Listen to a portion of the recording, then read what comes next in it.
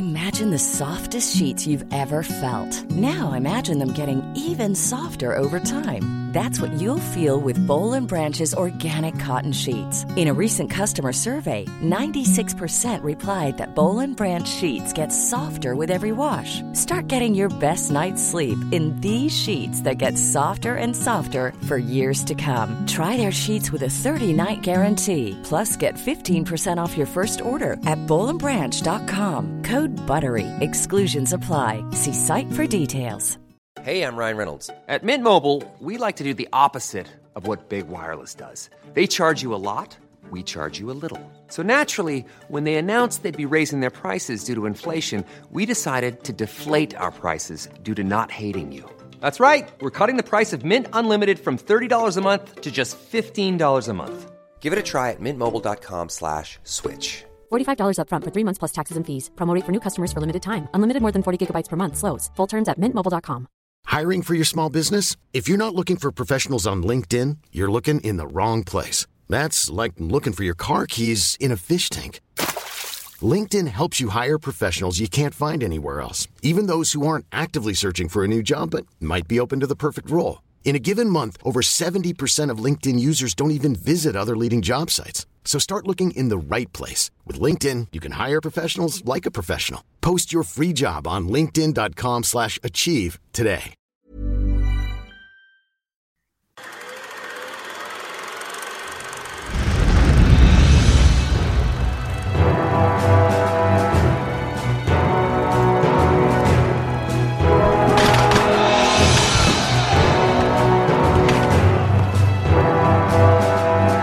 Are you not entertained? Hello everyone and welcome to History in Technicolor. This is me, David, and this is me, Wolf. Right, that's both of us then. So this week it's Wolf's bite at the cherry. So Wolf, how's your cherry? About to be bitten? I'm not biting your cherry. Anyway, well, stop this now. Let's do your film. What is it? So today I've selected to do Paths of Glory. Paths of Glory. There are many, many films, aren't there, with glory in the title? How many on a scale of 1? Presumably you count. On a scale of 1 to 10, how many? Just does it count? Quite a lot. You know, we're into 11, aren't we? Anyway, I got very confused about which Paths of Glory this is going to be, but I did. Is there another one, or are you thinking of Glory? There's Glory, and isn't there something else about Glory? Oh, Blades of Glory. Blades of Glory. Blades of Glory. That's a good movie, isn't it? The ice skating movie? Yeah, that is a great movie, isn't it? Where he eats the... It's very different from this film. Quite different from this movie, yeah. Where he eats all the cigarette ends and all the rest of it on the toilet paper in order to get the key. Yes. It's very good. Anyway, I like that movie. Anyway, sorry, yes, Paths of Glory. Why did you choose this film? So I selected this film because it is a masterpiece. Okay, that's a good reason. Also, we've never done a Kubrick movie. Right. We haven't really done World War I yet. So it covers a little bit, something a bit different for us. Okay. And I think it was it's more hard-hitting than the stuff that we've been looking at previously. Right. So a little bit of a change of pace. Okay.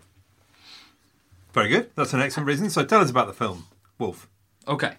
So I'm going to go through the spoilers. Okay. And I hope since it came out in 1957, people will be okay with that. Are you going to go through spoilers? Yeah. We keep having this conversation, but the thing is, the end... Well, yeah, but I think when we analyse the film, what happens in the movie is so important that we're going to have to. So it's based on a 1935 book by Humphrey Cobb, who was a soldier during World War I. Was he a crusty sort of bloke? You don't know why I've asked that. No. Cobb is a crusty role, isn't it? Keep going. I was thinking of Corn on the Cob. Are we? Okay. Yeah. But as you now know, sometimes a corn on the cob is just a corn on the cob. No, that's a corn dog, David. Also, people have supported me. People have supported me. They really have. The corn dog is phallic. They posted it yesterday. Nobody posted that. Yes, they. If you'd gone and deleted the post, I screen capped it. I'll prove it. All right. So, this film was made in 1957 by the genius that is Stanley Kubrick. So you're really bigging this up, aren't you, on the old genius, it's a masterpiece front? And this is both, obviously, just my opinion, but also generally the opinion of everyone. Okay. Kubrick is held in very high regard. Okay. When he made this film, he was really young. It was quite early on in his career. So he makes Spartacus after this film, and that's when he really explodes. But it's because of his work with Kirk Douglas in this that he gets the job on Spartacus. So in general terms, why is Stanley thought of such a genius? So Stanley is one of the most meticulous filmmakers that maybe has ever existed. Right. He's infamous for the amount of takes that he would do, the precision. All his shoots would go ludicrously over because of how much time he's spending making sure that every prop, everything that's framed in the image is perfect and precise, that the characters move exactly where he wants them to move.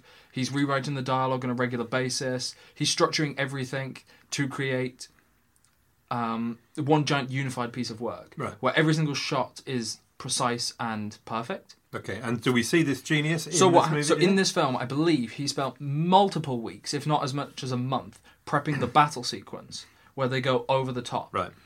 And he's actively involved in making sure that every part of that scenery, which is fully constructed and built, is accurate and it flows the way that he wants it to, so the action can go the way that he wants, and then he can move the camera where he wants to. An example is he made the trenches wider than they were. I think they're usually 4 foot wide, but he makes them 6 feet wide so that he can get the camera in, so that he can do the specific camera tracking shots that he wants to through the trenches.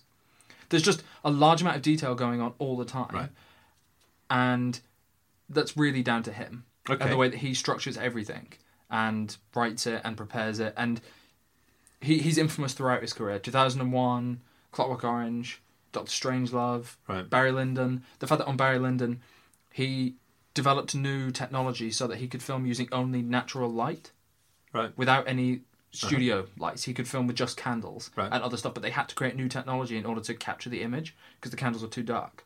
Okay. Excellent. Very good.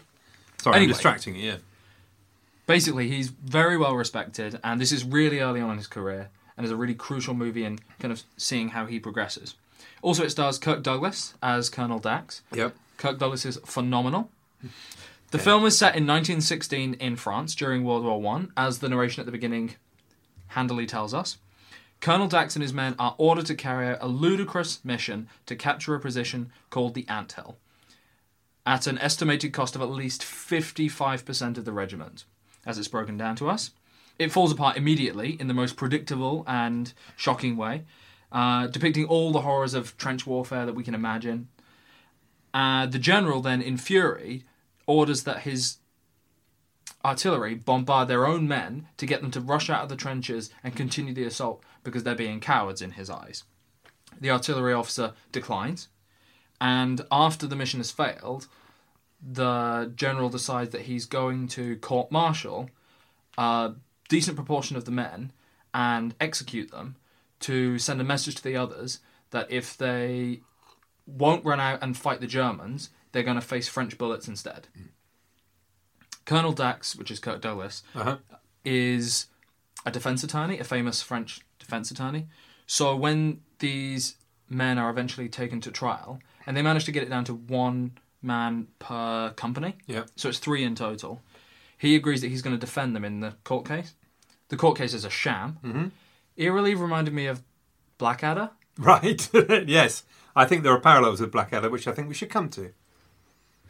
Speckled gin! We got the general idea across. Yes. So anyway, these 3 men are put on trial. They aren't given a fair case. No evidence is presented. And the sentence is passed upon them. And there's nothing they can do about it. And the colonel just has to watch. And the only thing that he can do is to try and find the evidence about this artillery strike to score a blow against the general, have him removed from power. We'll go through some of the finer details as we hit it. David, had you ever seen this film before? I had never seen this film before. But I thought I had heard of it, obviously, as I mentioned. And what did you think of it when you watched it? I thought it was great. I thought it was very economical. You felt you were going through a process here, and it was very, very clipped. Lots of showing, not telling. The story emerged out of conversations, and And there were lovely things like Miro, the bad general, marching through the trenches, and he's talking to the men, and it's quite clear from the men's responses, but not stupidly so, that these are demoralised group of men who are very tired and are not ready to go over the top and take another objective. So he shows that. So do you want to do this? Too much detail possibly at this stage, but basically I thought it was very good, very professional. You could see that it was well put together. There is a but. But overall, yes, I thoroughly enjoyed it and thought it looked incredibly well made. I'm interested to see your butt. I mean, hear your butt. Hear my butt. Tell me later, because I'm going to throw a few things out there. But okay, go for it. I'm very, very intrigued by that. For me, I love the film. This is only the second time I've watched it, but I only hold it in the highest regard ever since I first saw it. I think it's genuinely remarkable in every way. And I think that you can tell that from the minute it begins. I think it's very bold and very decisive in what it's doing. Decisive is a very good word. It's very, very professional and decisive. He knows exactly what it's doing, and he takes you through quite a long story very effectively and economically, and does what says he's going to do on the tin. And it's what's so impressive. He's only 27 when he makes it. Right. Most people have achieved their great things by the age of 27. Yes. How old are you again? 29. So it's remarkable. And when I saw the running time, first of all, we haven't done many films that are almost an hour and a half in length. Yes. We're always over 2 hours. So it was a relief. But the film, so much happens in it. I couldn't believe it was only that short. And there's still a lot of time with really long shots. The pacing, the tension, it's built perfectly. Yes, it is. It's never rushed. No. It's just very well done. And it conveys a huge amount of themes and messages outright. It hits you with it. I totally agree with all that. It's really good watch. I loved the fact that it's filmed in black and white. Mm-hmm. I think that's an excellent decision. Why is that an excellent decision then? Well, I think from an artistic point of view, I think it's wonderful.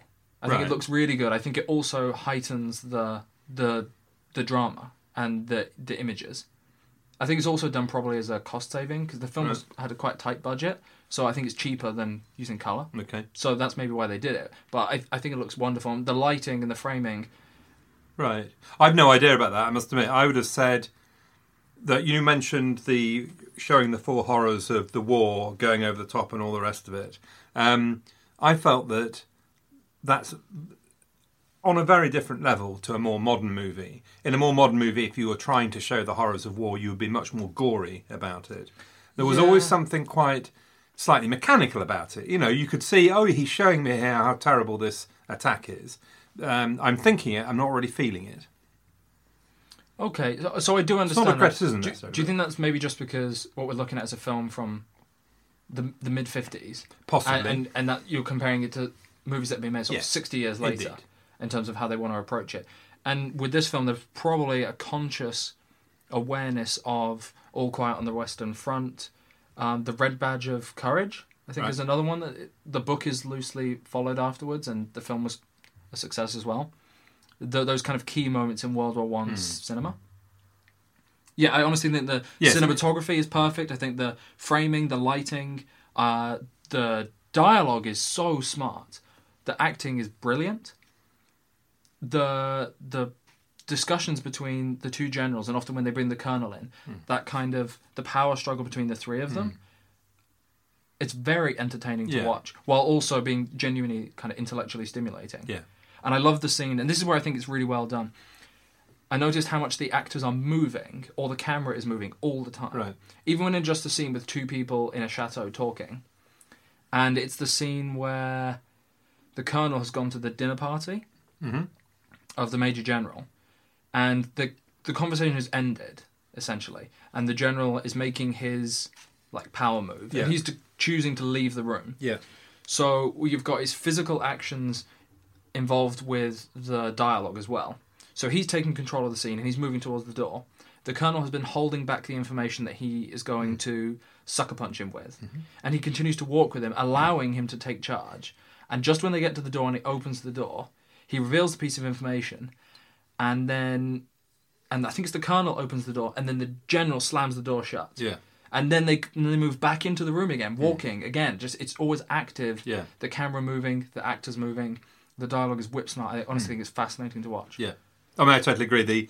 The conversations between the three of them and the senior general, how he manipulates the Miro, his underling, and then how Colonel Dax has to sort of fall in, but how he protests, that works really, really well. Yeah. The court scene is brilliant. Really, really quick, really sharp to the point. That conveys all the message you need to know about what's happening in the court scene, while also giving you all the dramatic tension that you want as well. Yeah, I honestly think it's just wonderful. What did you think of Kirk Douglas, before you tell me about your... I thought Kirk was great. I was also delighted that you took his shirt off. Did you read what I read? I did.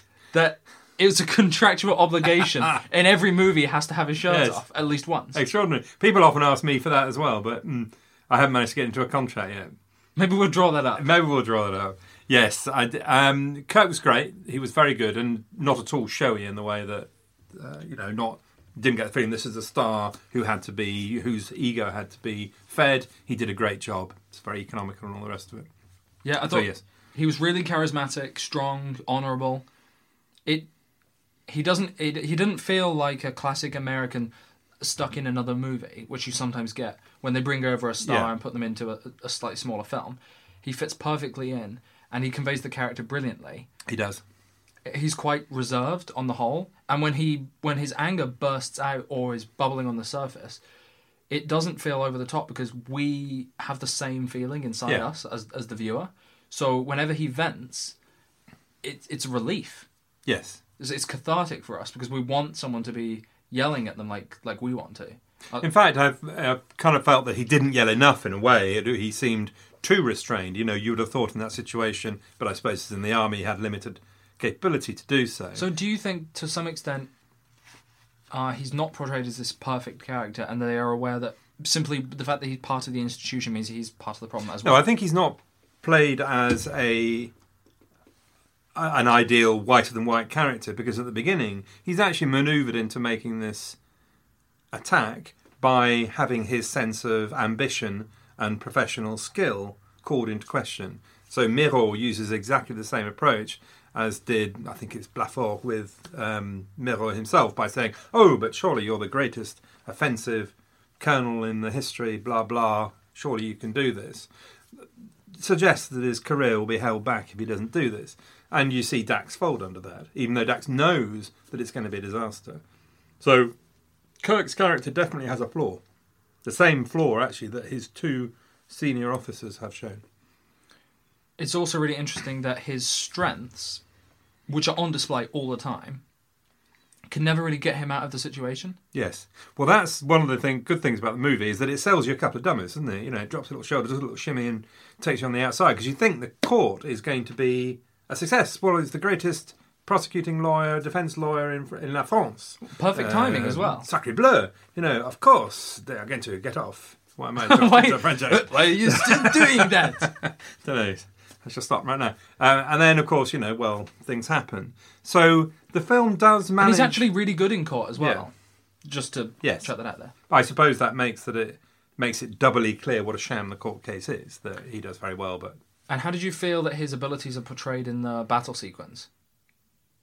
Yeah, very well. I mean, he's shown as very brave and he's always at the front and he's encouraging people. I mean, they have to show in the film that there was a genuine effort made, that the charge of cowardice is... even despite the charge of cowardice in a war situation probably being ludicrous anyway, but that charge does not hold water. And did you ever think that he was like one above the rest of them, that he was braver or stronger or more skilled than any of the others? Did he seem like that single individual, or was he a bit more like one of the men? He seems more like one of the men. What did you think about that? No, I would agree. I just wanted to check. There was a slightly strange subplot about the sergeant, is it, who takes two men out to do the reconnoitring and through his cowardice gets one of them killed, and then is the guy who at the end is at the shooting scene. I wasn't quite clear about what that was doing within the dramatic whole. I think the purpose of that is each of the three men is selected, and each of them is selected for a different reason. Each of them as arguably unjust as the last. So the one guy is picked by ballot. Then the other guy is picked, I think, because he is foreign. So they accuse him of being... what's the word they use? They say he's essentially undesirable, so they select him because they don't like him. And then the other one is this subplot that you've been talking about, where a good, honest soldier is betrayed by another member of the senior leadership, who is a coward themselves, an actual coward, and is going to throw this person under the bus, so that their legacy can't be tainted, and no one can reveal that they let their own men die. Yeah. So I think it's just another layer of injustice that's built into the system. Ever catch yourself eating the same flavorless dinner 3 days in a row? Dreaming of something better? Well, HelloFresh is your guilt-free dream come true, baby. It's me, Keke Palmer. Let's wake up those taste buds with hot, juicy pecan-crusted chicken or garlic butter shrimp scampi. Hello Fresh. Stop dreaming of all the delicious possibilities and dig in at HelloFresh.com. Let's get this dinner party started.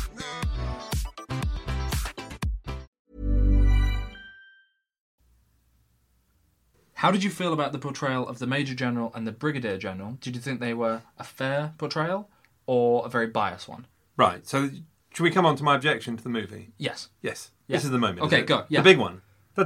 Actually, I think I raised this same objection before in a previous movie. So I'm not aware of where this comes in the history of movies that protest about war rather than glorify it. So it might be that it's right at the beginning, and therefore, my comment's probably less...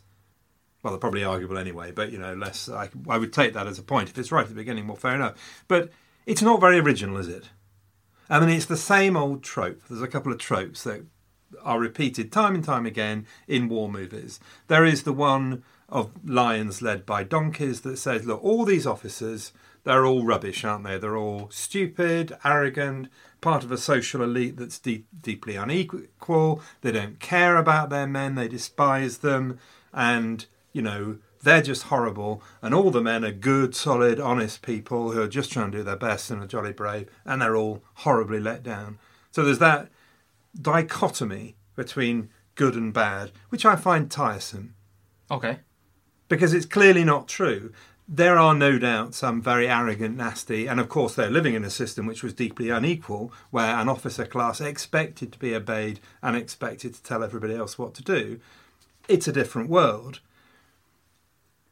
So there are no doubt some bad officers who did that. But equally, the vast majority, as we know from the real histories of the First World War, the officers were very much part of what took the same risks as their men, and there is no great dichotomy. The other thing is about obviously, we all agree with the senselessness of war, and this mindless slaughter of World War I, and what looks like mindless slaughter. And there is this really easy story about World War I that, God, it's just incompetence. It's just these generals who don't care about their men. They chuck men into the line. Tens and tens of thousands are mown down. And of course, it is absolutely horrific. But a lot of that comes about not because of uncaring incompetence by the generals concerned, with some notable exceptions, but because this is a kind of warfare that nobody had seen before, nobody had predicted before, that technology had led them into, and they simply did not know how to cope with, until eventually things like artillery and tanks and new tactics come along to allow them to break the logjam. And this is all part of a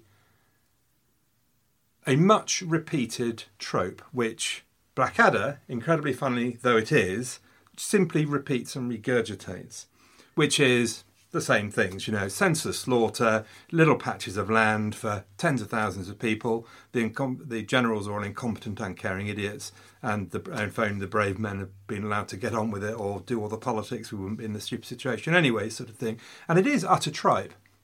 Do you think that the lions led by donkeys issue that you take umbrage with is particularly associated with World War I?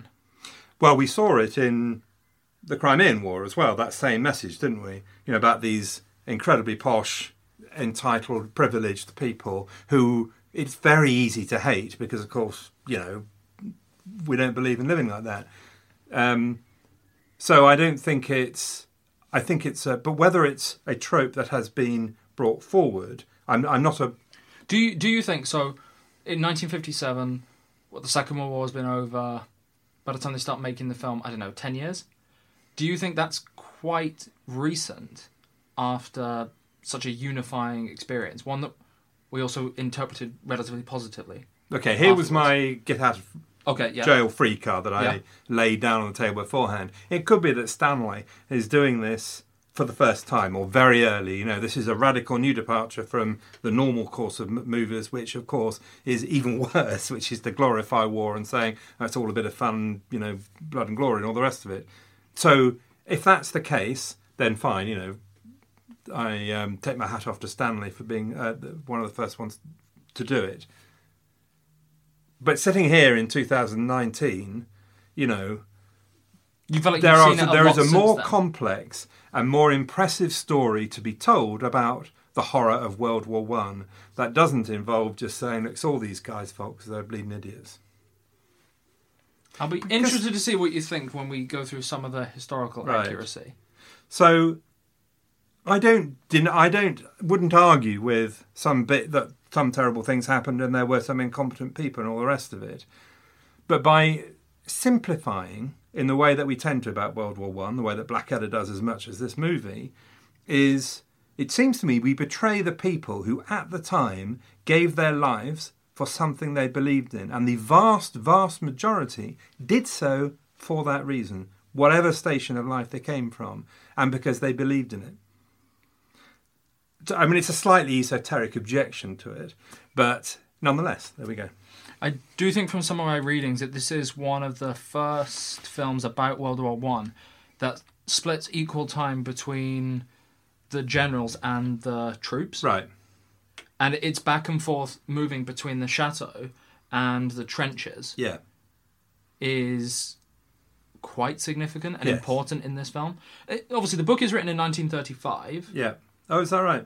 So the writer was in World War One. Right. Became and fought in a number of battles. Yeah. Was obviously traumatized by it. Yeah. And became very bitter over what had happened. Yeah. And then when the story comes out, writes the book when they realise what was happening. Yeah. And then obviously the film gets picked up after World War II. And then we have this film. Yeah. So I wonder if maybe it's an earlier example, like you say. Yeah. I mean, absolutely. And it's got to be so with that, I mean, that's a but. Everything else I've said still holds. This is an amazingly well-made movie, and so many movies had been simply about a sort of a paper-thin type of warfare that's, this is all great and everybody's a hero and all the rest of it, which is far worse than this kind of thing in a sense, So, and if it's earlier in the process, as it probably is in 1957, then that's great. It's a story that has to be told, and maybe it's just that we keep repeating the thing. I suppose what would be even better would be the complexity of war, but I suppose that's difficult to do. And you can see from the beginning of this, he's out to do a job to sell one message, and the simpler you keep it, the more effective it is. What is that message, David? Just to clarify for everyone. That message for me is that war is hell anyway, and in this war, incompetent, self-interested and self-ambitious generals sold the lives of their men without care or thought. And do you think that the film's viewpoint is specifically anti-war, or is it more focused on being anti-class system? Yeah, it's both. Anti-elite. It's anti-war and anti-elite, yeah. Because I think you could interpret this that specifically the problem in this scenario is that the class divide and the elitism that's going on in the army is what's at fault, rather than necessarily the war itself. Yes, it's certainly that's... I think you're absolutely right. That comes first and foremost. And I think that maybe the focus, directing the anger towards the elite, is a slightly refreshing take on World War One, rather than being like, oh, everyone who's running it is stupid and the war's terrible. I think kind of accept that we're in it, but we're like, the problem, and then it reflects more on general society, is that the elite classes are the ones that are get the hammer. Causing the problem. So that might well have been refreshing in 1957. I could well believe that it is. It isn't refreshing now, of course, because we've been through 40 years of it. But yes, I take your point, absolutely.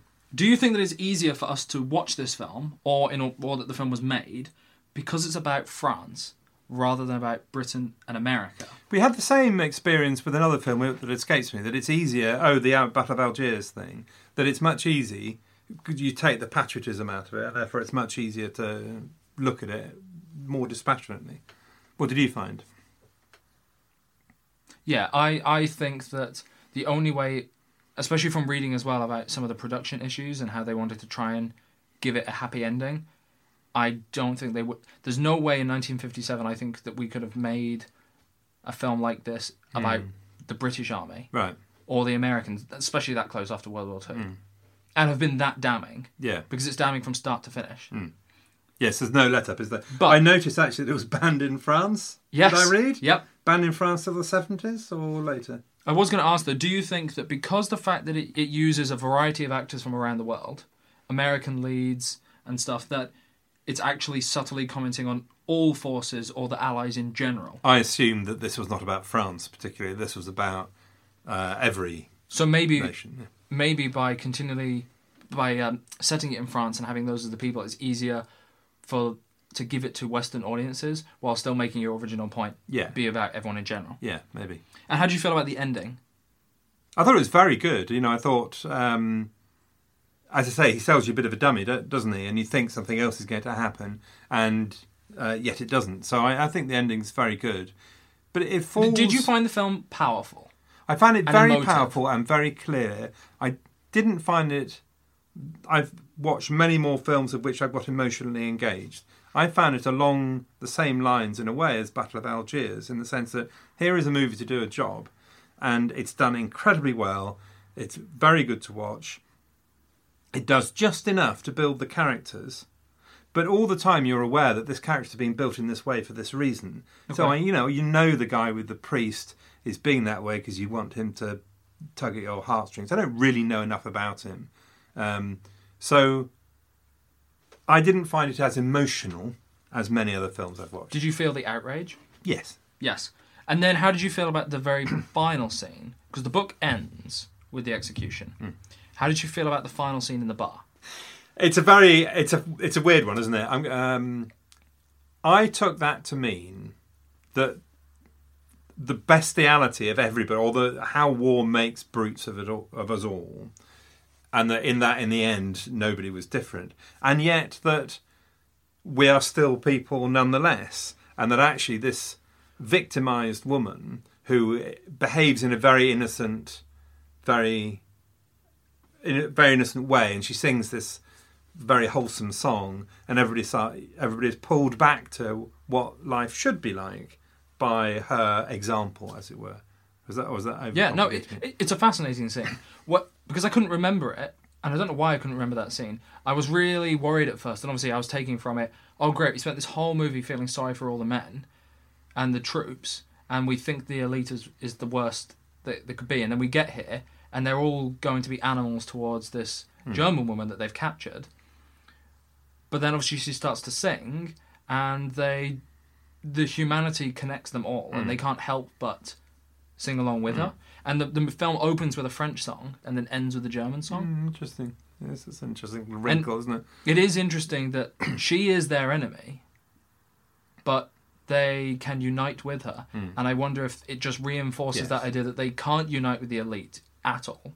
That just that gap is too broad for them to cover because of the class divide. But they can unite with other people on the same level, even if they're in the opposing army. Yeah.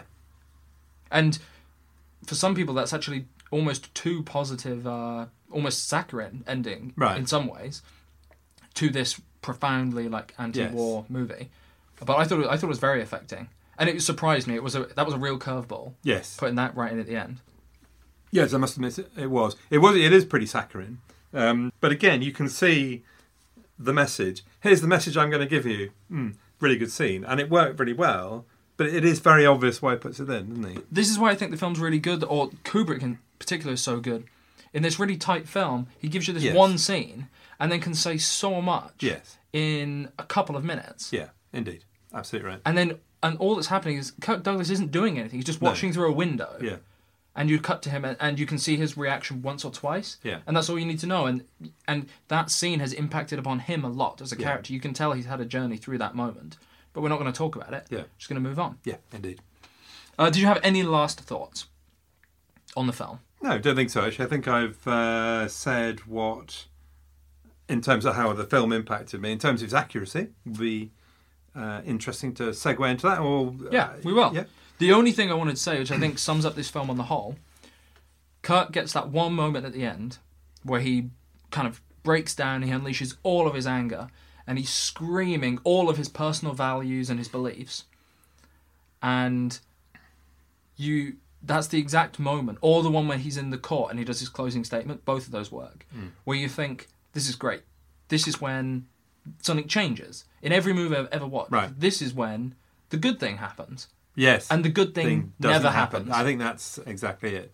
That I was saying that about him selling you dummies. It's much bleaker than that. And I think it's a very rewarding film for committing to that and going all the way and giving that to you. So, how did you feel, David, regarding historical accuracy, about the setting, about the battlefields, about the trenches, about the costumes, the scenery? What did you think? I thought it worked really well. I thought it was great. So the trenches were, I mean, they looked relatively clean, which was in a way a good thing because, you know, you're always sold this story about people living in unbearable mud, and absolutely there were situations like that. But generally speaking, that's the only image we ever have. And here you have, you know, professionally dug and built trenches, which look entirely practical. And I think looked pretty accurate. The uniforms all looked accurate. The way they fought the battles. The thing about men going into no man's land and checking things out was really interesting. I thought they did it really well. You never see the enemy, actually. No, interesting. Germans are faceless throughout until you don't even see silhouettes like you sometimes get. No, just to kind of put it in there, I believe that Kubrick spent a lot of time studying photography from World War One, and then he created the trenches meticulously from the photos, so they would look exactly as they did at the time. Yeah. And obviously they built that huge network of trenches so they could move the camera through it, and the battlefield so they could move over the top of it during those long sequences. So it's a really big build that they kind of meticulously planned and structured. I think it's brilliant.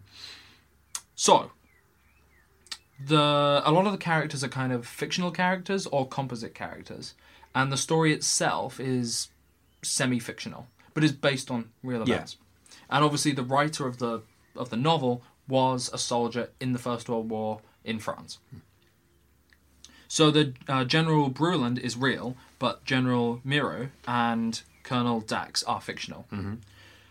And the events take place slightly different years.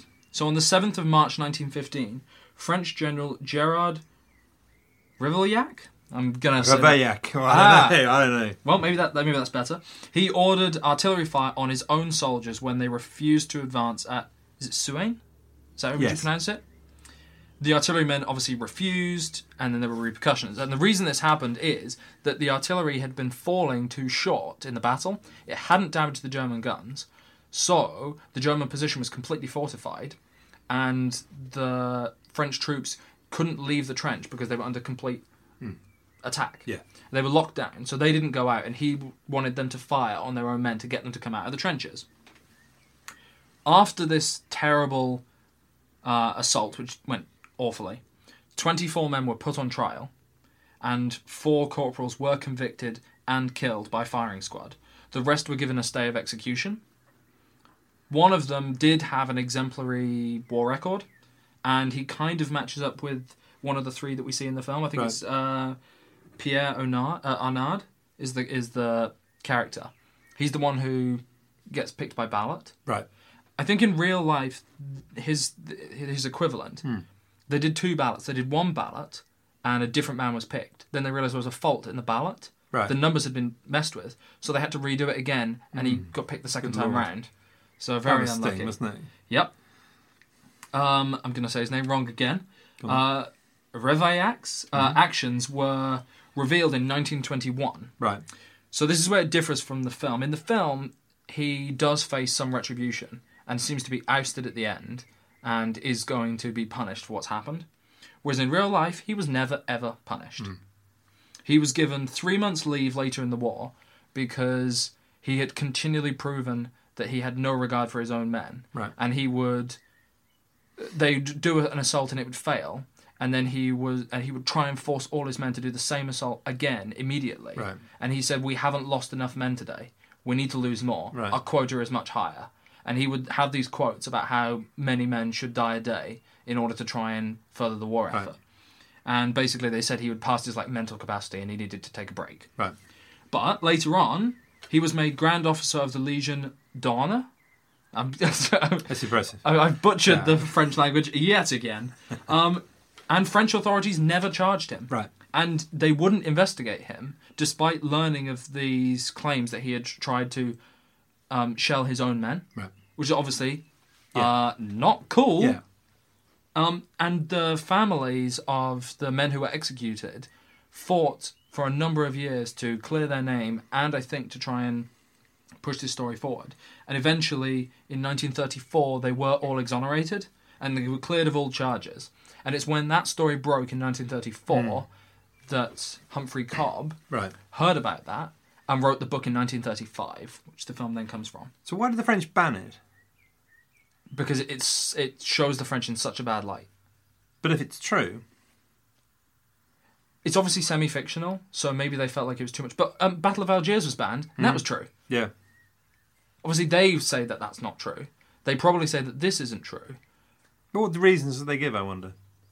I think I always just read that it showed France in too negative... It'd be lovely to know, wouldn't it? I heard that after de Gaulle died, it's when it comes back. Right. And so maybe de Gaulle wouldn't allow it specifically because of his belief in France and the image that he needed to cultivate. Maybe the experience of the Second World War, yeah. Anyway, so the basic point is that this is what happened, although they've made some changes for dramatic effect, as it were. Yeah, and the characters are kind of going to be fictional characters, and you can tell that in the film they're kind of created for specific reasons. Like you say, you've got that subplot. Yeah. They're all plausible, but they further the belief of the director and the writer. So there's a deal of it which isn't necessarily true or unknown. So the reconnoitering episode isn't necessarily true. The bit where he sells his mate. Yeah, I couldn't find anything about that. Okay. So the core story is accurate, that these people were convicted and a general ordered his artillery to shell his own men, but he's added things around it. I don't think there's any first-rate defence lawyer who's also a really good colonel who's defending his men and then manages to... he doesn't take down the villain of the piece and then get offered his job. None of that happens. Right. But I think... So what we've got is a core truth around which Stanley has built his story. Yeah, and I think the attack on the anthill is loosely based on certain parts that they've done. You can imagine there are probably many occasions. In the book, it's called the Pimple. Right. Which is the place that they have to try and take. Okay. But again, I think that's a fictional... It's not very glorious, is it? No. You know, the pimple that is on the buttock of the It's interesting. German Why army. do you think it's called the anthill? Because if it's created it's for kind the of story... dehumanising a name, isn't it? And do you think it also is there to remind you that... Because they talk about it in the introduction, they're fighting for months just to claim a couple of feet's worth of land. Yes. The anthill is such a minuscule location. Which is another trope that is continually repeated. So the fact that it's all true, or the fact that that core bit is true, rather undermines my arguments of earlier, doesn't it? I think... But you could... Because without doubt, horrific things and failures of leadership happened in those times, and that's more than a failure of leadership, I mean, that's criminal. I think my point is that there is much more complexity about World War I than we are usually fed by drama. And I think what you could argue that this is an extreme example involving a couple of individuals, and that in the whole scheme of World War I, it's not a good generalisation. Yes, although one would, in itself, an injustice of this size is well worth a movie. So, it's not a criticism. And it is, and in fairness, the film was a very short, tight film about that story. Yes, indeed. I think it's wonderful. How was the film received? Well, it came out in the same year as The Bridge on the River Kwai, and has thus pretty much vanished. It didn't make any money at the box office. I think it was actually a box office failure, but because he worked with Kirk Douglas and Kirk Douglas thinks it's one of the best films he's ever made.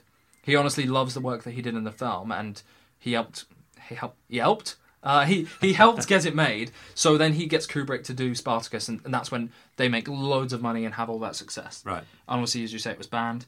I think it just couldn't get the recognition that it would get at that time, probably because it's too anti-war, and when you've got Bridge on the River Kwai there, which was just a box office sensation. We must do that. It just eats up everything. Yeah. Is there anything you'd like to add in conclusion? I don't think so. I had a thoroughly good hour and a half. I felt duly outraged, and I, at the same time, admiring what seemed like an incredibly well-made film. Before we give it a score, would you recommend it? Yes, absolutely recommend it, yeah. Yeah, unashamedly. Honestly, yeah, no problem. Go watch this. Yeah. It's actually free on Amazon Prime. Indeed. At least in the UK. It doesn't mean it's free, of course. It means that you've just paid for it. Can I just point that out? But if you have Amazon Prime, you don't have to rent it. You can just watch it. Of course, if you have Amazon Prime, you're maintaining one of the largest companies of the world, obviously. So. Which you are, David? Yes. So I beat myself twice a day. Anyway. Don't tell me how much you beat yourself, David. What would you give your film score? Right, film score, I'm going to give it a 7, which you're finding very disappointing, aren't you? You're finding it, I can see. Yeah. The pulled look in your eyes. So I would give it a 9. Okay. And I would really probably push it to a 9.5 if we were doing points. Right. Can I get you to go higher? Again... Is it only your personal dislike of the Lions Led by Donkey story that holds it down? It's actually the fact that it really engaged my brain, not my heart.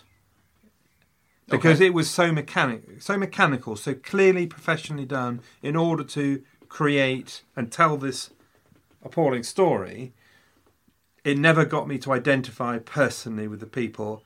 With my head, I said, this is an appalling injustice and good to make the film and it's brilliantly done. I don't think we can agree. I think we'll have to. This is one where we're going to have to keep our scores because I don't want to go down to an 8, and I don't know if I want to try and force you up to an 8. Right. Okay. We're going to have to accuracy wise, I'm in your hands. I think. I mean, it looked to me extremely accurate. I had the same information you did about the Seuin Corporal's affair. So, but he's done a lot of drama around. Yeah, I was thinking maybe a 6. Okay. Do you think that's too low? 6 is fine. Because I feel like we have to admit it's a fictional story. There's a lot of fiction around it. 6 seems fair, to be honest. Okay, so 6 and a 7/9.5. Yes. Perfect. If you've seen the film, tell us what you think. Okay. If you haven't seen it, go watch it. Yes, and we can have a vote on whether it should be 7 or it should be 9.5. Everybody can tell us. Well, I think it's time for a roundup now. Okay. Wolf and David's Roundup. They're the rootinest, tootinest cowboys in the wild, wild west. Wolf and David's Roundup. Well, I'll tell you, there is an element of curmudgeon also about The Knight's Tale. And a rather stronger one than Bill and Ted, I have to say. A 19% curmudgeon rating on this one. But 61% of you love it, so that's good. Astonishingly, not one of you, not one, rated it as one of your top 10 history movies. Which I suppose doesn't come as a massive shock, or indeed as a little shock. We had a debate on Flick Chat as well as Facebook this time around. Such is progress. John nailed it early for me though with a wonderfully fun movie that turns the genre on its head. This could have been just another run-of-the-mill knights, damsels, good guy, bad guy flick, but by not taking itself too seriously, the director and actors turned the film into an enjoyable experience. Absolutely right, and I say again, absolutely right. And Jessica, Cheryl, Wayne, Heidi, Barbara, all agreed. Lucy the Dancer has introduced it to a new generation, and so the transition to cult status is surely always assured now. Stuart had not seen it, can you believe that? And saw it now on Netflix, and thankfully loved it. The word hoot was used, and also agreed that Heath should have looked closer to home for his romances. Music was also a bit of a theme, people loved it. Alex and Penny both voted for that. Devon, bit harsh on historical content, but nonetheless enjoyed the hoot coefficient. Tim, however, not normally a loathing man, and yet A Knight's Tale was an exception to his rule of life. Julie thought the same, though this came from memories of a long while ago, and I suspect it might have been less Heath's fault and more due to other external circumstances. Gary leavened the bread of disapproval with a compliment about the podcast, so, Gary, all is forgiven. The wait. It led on to a conversation about doing Carry On Cleo, or Carry On Up the Khyber. Infamy, Gary, infamy. They've all got it in for me. But no, I could not. I shudder at the very thought of doing a Carry On movie. Bah. Jack had a great idea of a Paul Bettany Chaucer spin-off, and I, for one, would sign up on that. While Lewis's theory was that the question of historical accuracy was entirely bogus because A Knight's Tale actually took place in a post-apocalyptic parallel universe, an entirely triumphant explanation which resolves any conflict. And anyway, AC/DC have been a post-apocalyptic ever since they started. Dave on Flick Chat made me laugh with a superbly erudite comparison between the film and a Shakespearean storytelling technique, then rolling on until he convinced himself he'd just been talking twaddle all along. All I needed to do was stand back and watch. Comment of the thread, though, probably went on balance to Stacey, whose enthusiasm for the movie was enhanced also by an appreciation of the part that medieval literature played in the movie, and concluding with, "The whole film captures how colourful and exciting the time was. Not all brown like most films portray it." I had a chat on Flick Chat with Sanea along the same lines. It's great to see the colour of the Middle Ages brought to the fore, and you're quite right. I think that's why I love it too. Having said all that, Stacey did then give me a ticking off for dissing Chaucer, not the first person, I have to say, to do that to me, and I got in trouble with Tom for dissing Thin Lizzy. I then listened to The Boys Are Back in Town, realised it was great and apologised. Then after 10 minutes of listening to other Thin Lizzy numbers, realised that nope, I've been right all along, they have one good track. Sorry about that, the truth hurts. So look, I was pretty pleased, I have to say. I was a bit nervous about being called frivolous and getting hammering. All in all, I think we all now recognise A Knight's Tale for the glittering triumph that it really is. Very good. Okay, excellent. Thank you very much, Wolf. And next time we will be back for my movie, which is Immortal Beloved. Anyway, let's go. Okay. Bye, everybody. Thank you. Bye. Are you not entertained?